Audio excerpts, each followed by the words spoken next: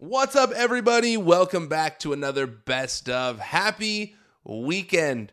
I'm sorry to be the bearer of bad news. I'm sorry, but yeah, the weekend's almost over. It's Sunday. The weekend's almost over. You're going to have to go back to work tomorrow. Hopefully you're working from home, though, and you don't have a commute. But I'm guessing if you're listening to this podcast, you likely had a busy week because there was something you missed in the Raw and SmackDown roundups or the interview with Kayla Braxton. But do not stress.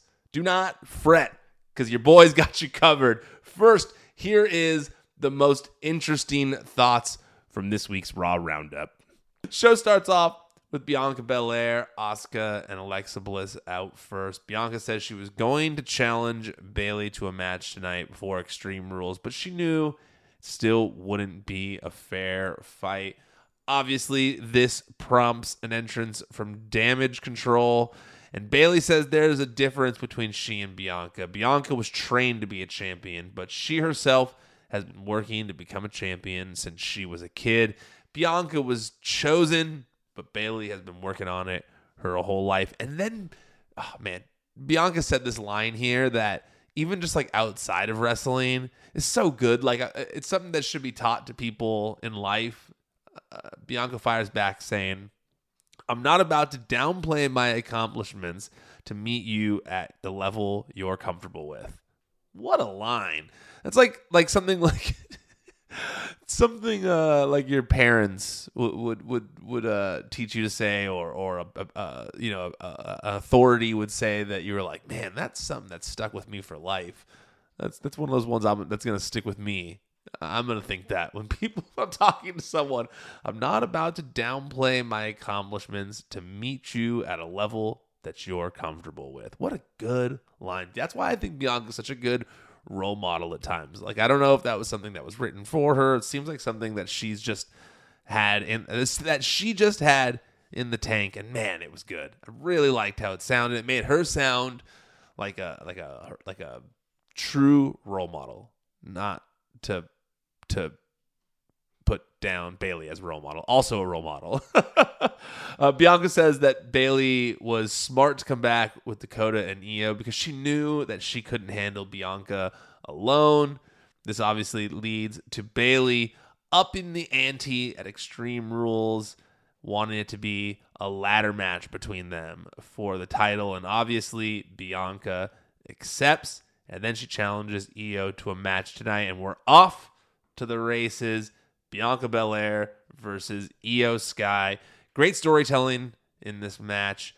Bianca and Io are just so good at wrestling. Like, I was just watching this thinking to myself, like, man, these two are just so good. Like, a lot of times when I'm sitting here writing notes, sometimes I'm like writing some of the spots that I liked or something that I found inventive, but I don't know if I necessarily felt like they were like recreating the wheel here or anything.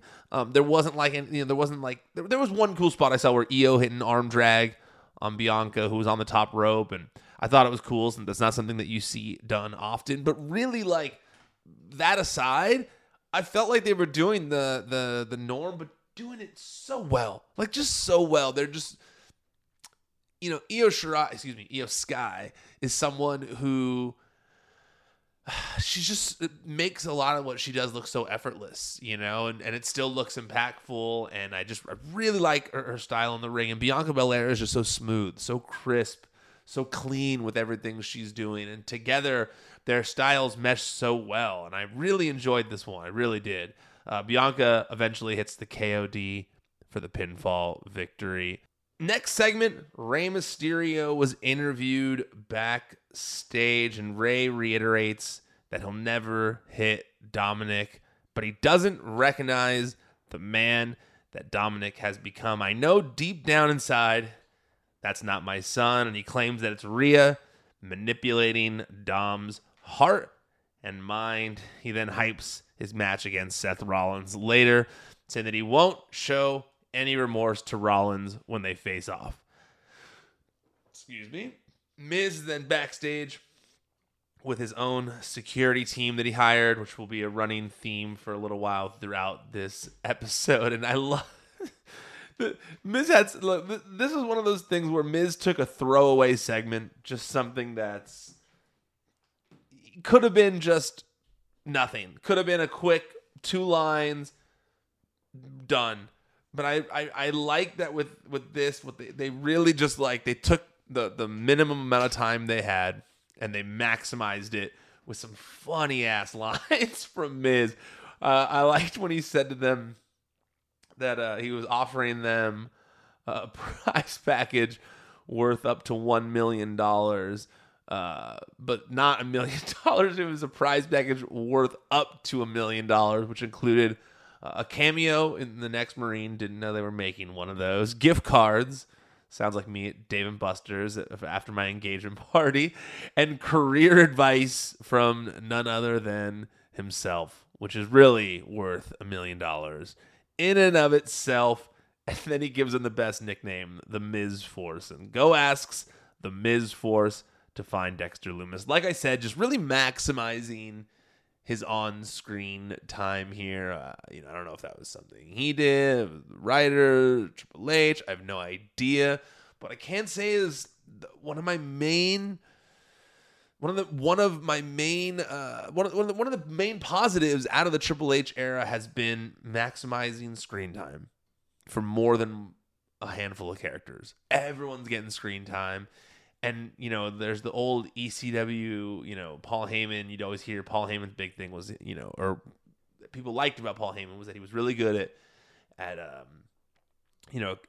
accentuating people's positives and then downplaying their negatives. And I feel like so far that's really been the case with a lot of these things is like we're getting lots of segments with lots of different people that all are gaining from it. And it's not just a couple segments in the whole night. It's like every single segment. I'm writing so much. I'm writing so many notes during the show because there's so much to analyze in these podcasts. So I think that and I spent a lot of time analyzing a 2-minute backstage with The Miz. But I really do respect how they're using the 3 hours to their advantage rather than something that hinders the show. Now there's a lot more meat on the bones that we're getting each week. It's a healthier serving of WWE, and I'm digging it. I said on Twitter that I'm someone who's a firm believer in the fact that actions speak louder than words. And I really do appreciate that Triple H is not coming out there and saying everything's going to be better. I'm fixing everything. You're going to be happy. Instead, he's giving us cool things and making changes that we like and bringing people back who we never wanted to be gone in the first place. Did you agree with my thoughts there in the Raw Roundup? I hope so. If you didn't, well, don't tell me because I will be sad. No, I'm just kidding. Tweet me at Ryan Satin and let me know. Now, here's a brief portion of this week's interview with Kayla Braxton from Out of Character. In looking just because, I've followed you since you started working at WWE, but like in looking at your background and seeing everything that you've done, it seems like the bump has been the perfect vehicle for you to fully use all your skills. And it really, like when the bump was getting started, I remember at the time I was kind of in a rut, which, that happens in any job, but just every single week was the same. At that time I was only just going to Friday Night SmackDown once a week. I was like, I need to do more. I need to always be doing something. So the bump just completely revitalized, me and my passion for not only WWE, but just for being an on-air personality. And to see how it's been received by the fans and it continued to grow. Like we're like 3 years in on this show. And, if you look at the history of shows like this and WWE, it's not really a thing for us to see shows last this long. Yep. And it's not going anywhere anytime soon. And now we have talent. We went from talent, what is the bump that I have to go do? Now it's like them coming up to me and asking hey, when can I come on your show? So it's awesome. And I think it's just going to keep growing. Doesn't that feel so nice when they do that? Yeah. Yeah. Because dude, I also feel like I'm kind of burdening sometimes. I know you've got a lot to do. Can you please just come and do the interview? And then after a year of doing this show, I have someone go really dick move for not bringing me on yet. And I was like, I was trying to be nice. I was waiting for the call. I was like, wow. Okay. No. You can ask WWE PR. They're on the line watching right now. They will tell you I have been requesting you for 6 months, dude. What? I swear to God. That's why they were like, you know, Kayla's going to be at Fox. Do you want to like do it then since you've been like requesting it for so long? And I was like, yeah, Yes. definitely, Oh, you know? So yes, I have it. And it sucks because I'm not complaining about WBPR. They're great people, but they don't tell them. So then I get people mad at me like, why haven't you? I've been requesting you for so long. I promise. Like, don't I like send them like a screen grab? Like, here, I promise. I've been doing it. Oh no, it's good. No, but what I was gonna say with you, you know, it's nice that we grew up in an era where there's so much.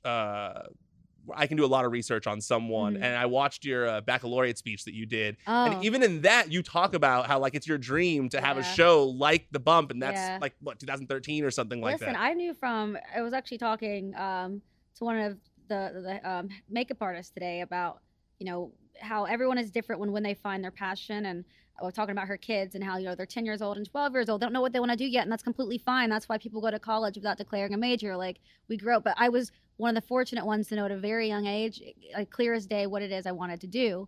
And I was 9 years old. Again, you know my story. Most people who follow me know my story. I was raised in a foster family. And prior to that, before I was 9, life was really rocky. Had no passions about anything, just was trying to get through every single day. Didn't really have adult positive influences in my life. I moved in with my foster home, and we had to do something called 4-H. All the students had to participate at my school in a 4-H thing. It's a Southern thing. Public speaking was one of the options. There's either that or sewing or agriculture. I'm like, I don't know what. No, thank you. But like, this is going to give me the perfect opportunity to stand up in front of these strangers in this new town and tell a little bit about my story. And I was terrified. But I got up there, and I remember telling myself, just memorize it. Don't look down, because that's going to make you look like, you know, better at this. I get up there, I did it, and I won first place. There was only 2 people. It's fine. But it was the first time in my entire life that I ever won anything. And I remember getting off the school bus so proud to, like, show my foster parents. And I'm running down like Willy Wonka in the Chocolate Factory style. I won, and they had no idea because I didn't tell them because I was afraid to fail and disappoint them. I showed them my first place ribbon from this public speaking contest. And the look of pride they got in their faces, I'll never forget. And it was that day I was like, first time I've made someone proud of me, this is what I'm going to do forever.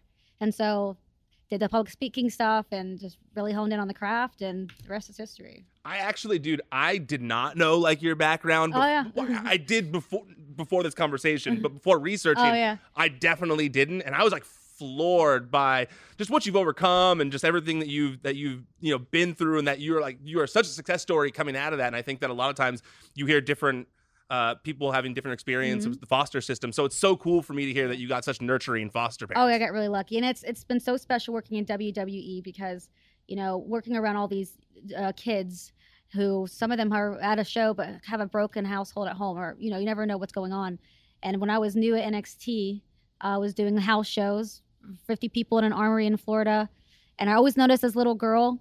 I could always tell things maybe weren't quite right at home, but she was always so happy to be there. And I told my story for the first time since being in WWE.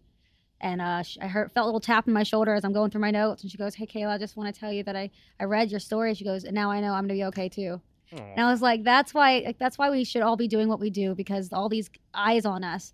And a lot of us have difficult backgrounds and stories. And to share those to, you know, the little girl who knows now that she's going to be okay. And maybe she's going to go on to be a TV host now, you know? So, dude, that gets me like goosebumps talking about that kind of stuff, because that is what you ultimately do it for. And that is ultimately why you talk about certain things when you've been through them, so that someone can see themselves in you. And like when I was looking at your story, I was just amazed. I was just blown away how old you were when you got put up for adoption, because I was like, God, that's like, usually you hear people like aren't fully forming their memories at that point, but like you're so aware of everything that was going on at that time. I couldn't imagine how hard that would have been. Yeah, that was rough, but man, it was the best thing that could have ever happened to me. And, you know, we all say that, but like, you know, looking back, of course, it wasn't. It was one of the worst days of my life. But obviously there was always a clear purpose for what was to come, and here we are, sitting here without a character with Ryan Satin. Have you ever, now that you're so far from that, have you ever talked to your mom, like your biological mom? Oh yeah, so we've developed a relationship over the last several years. She was put into prison, which is why I had to go into foster care in the first place. And then we didn't talk for, I think she was in for 5 years. I was angry with her. I didn't really want a relationship with her. But she's doing so well now, so much better with her life. We're not best friends, but I brought her to a WWE show. And yeah, I think this is probably the best that we've ever been. And I have 3 biological siblings as well. So all of us are in pretty good standings right now. So it's nice to see. It's been 25 years, but it's nice to see. You're the only guest I've had on the show who, and it's great, who suggested topics to me. Oh, which that's is a journalist, you know. That's why I loved it, because I was like, this person who does their own show clearly every week, because usually people are just like, come in, just ask me whatever. So okay, you've been reading these books. Yes. So you've read there's like 6 of them I've seen you there's post. so many. Yeah. So what is up with these books? Renee Young and I, a guy, and her name is Colleen Hoover. Okay. This new, I don't know if she's new, but she's this author that's kind of blowing up everywhere. Her books are amazing, and I used to be a big reader when I was younger. And then as I've gotten older, when I'm home, I just want to turn my brain off, turn on some trash reality TV, and just be done with it. But I've lately been wanting to find something to get me back into reading. It's good for our brains just to kind of keep it sharp. And, there's only so much trash reality TV. No, there's not. There's an endless amount of trash reality TV. Don't get crazy here, Kayla. Come on. So, yeah, she's got several books out. I think I've probably read about 8 of them now. So Renee and I have started them. Then we've gotten some of the other people at work. I highly recommend them. But the best one is Verity. She's a romance novelist. Novelist? Romance noveler? That sounds cool too. But Verity is her only thriller, and I love scary thriller stuff. If you have not, go to the bookstore or download it on your Kindle. Verity by Colleen Hoover. One of the best books I've read in a long time.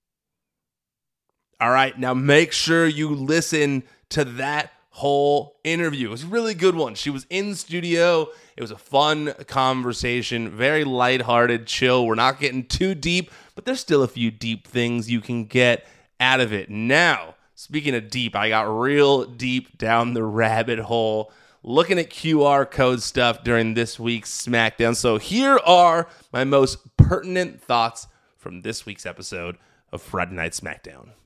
Got to start off with Sami Zayn and Solo Sikoa versus Ricochet and Madcap Moss. I love that Sami Zayn is getting more popular by the day in WWE. And you know what's even better about it is that he's getting his flowers. He's getting his flowers from people at the same time. People aren't all hating on it.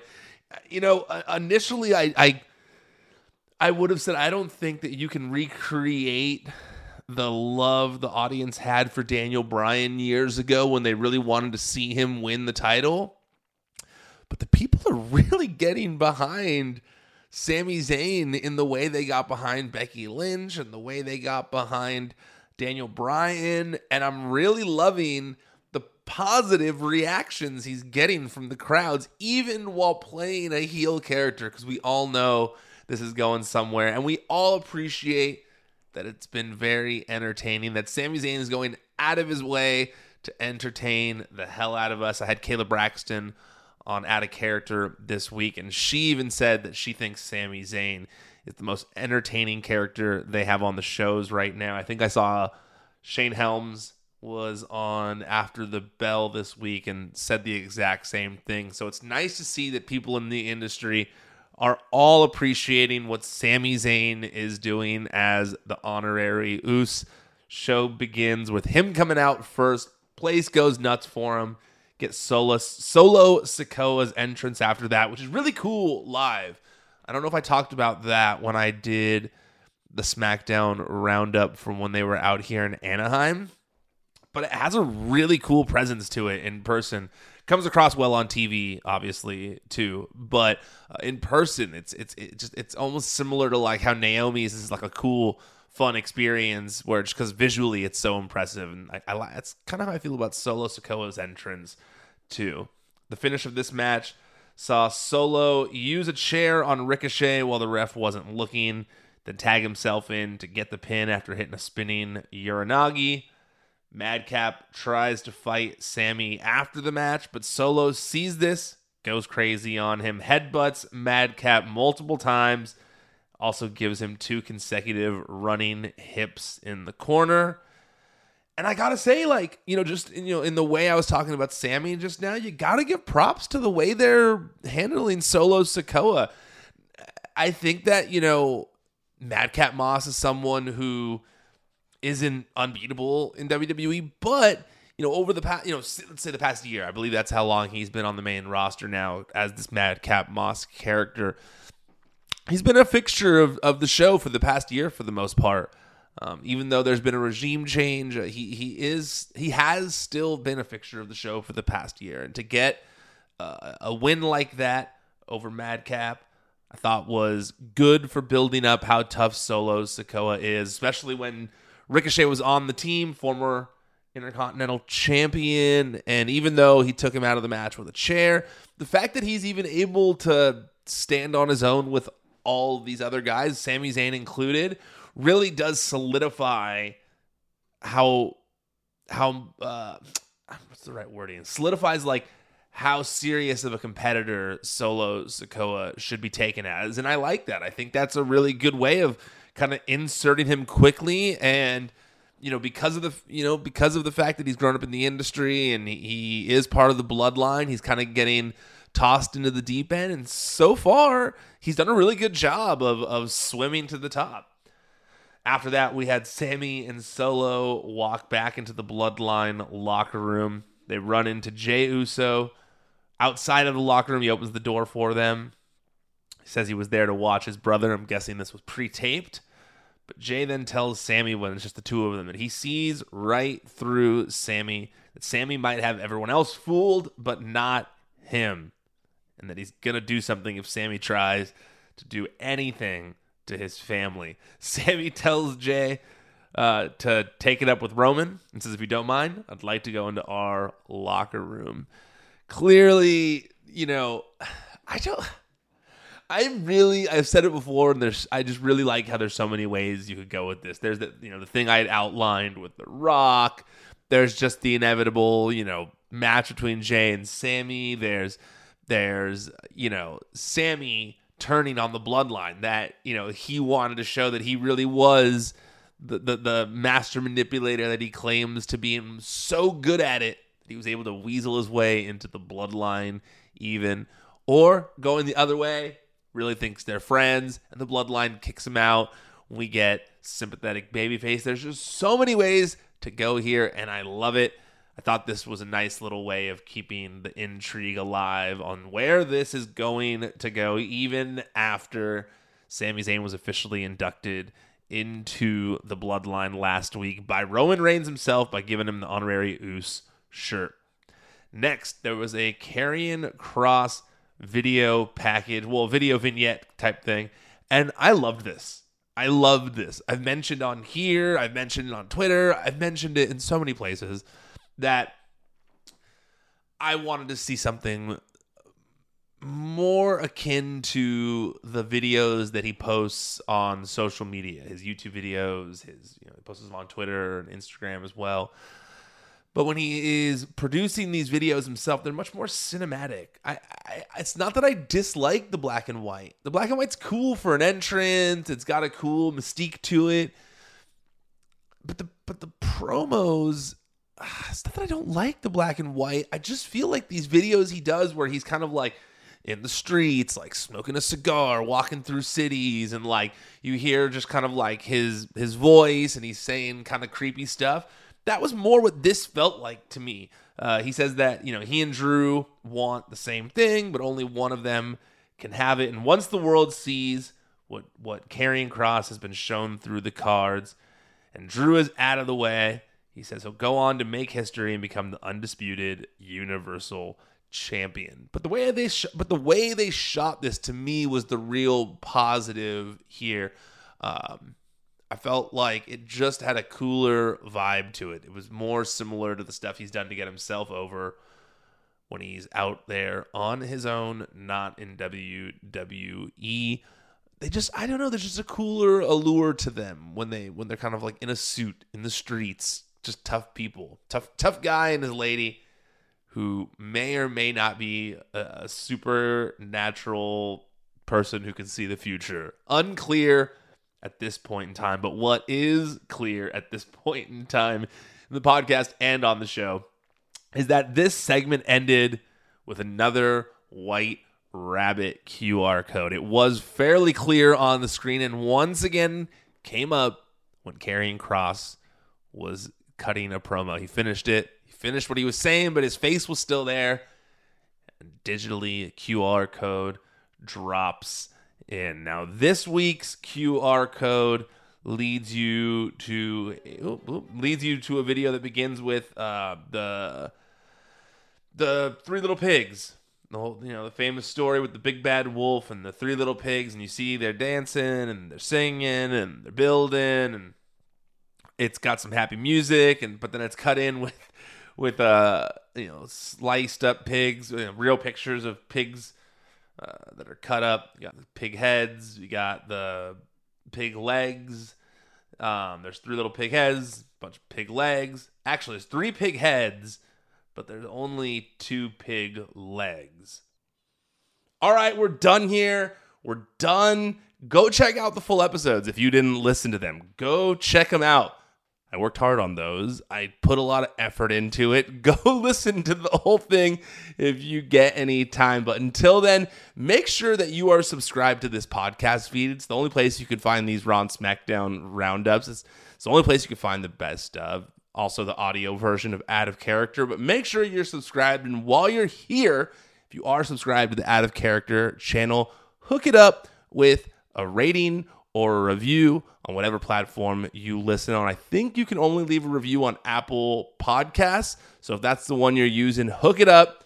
I'll be very appreciative of it. And I read some of them on the Raw and SmackDown Roundup shows. Also, make sure you're subscribed to the WWE on Fox YouTube channel. That's where you can find the video version of Out of Character every Wednesday, clips from Raw and SmackDown, and so much more. Go follow at WWE on Fox on YouTube. Also, speaking of at WWE on Fox, go follow us on social media, Twitter, Facebook, Instagram, TikTok. We're all over, so make sure you go follow us on all of them. Not just one of them, all of them. Go do it right now. All right, that's it. I'm done. Officially tapping out for now. Till next time, I'm Ryan Satin, and this has been another Best Of.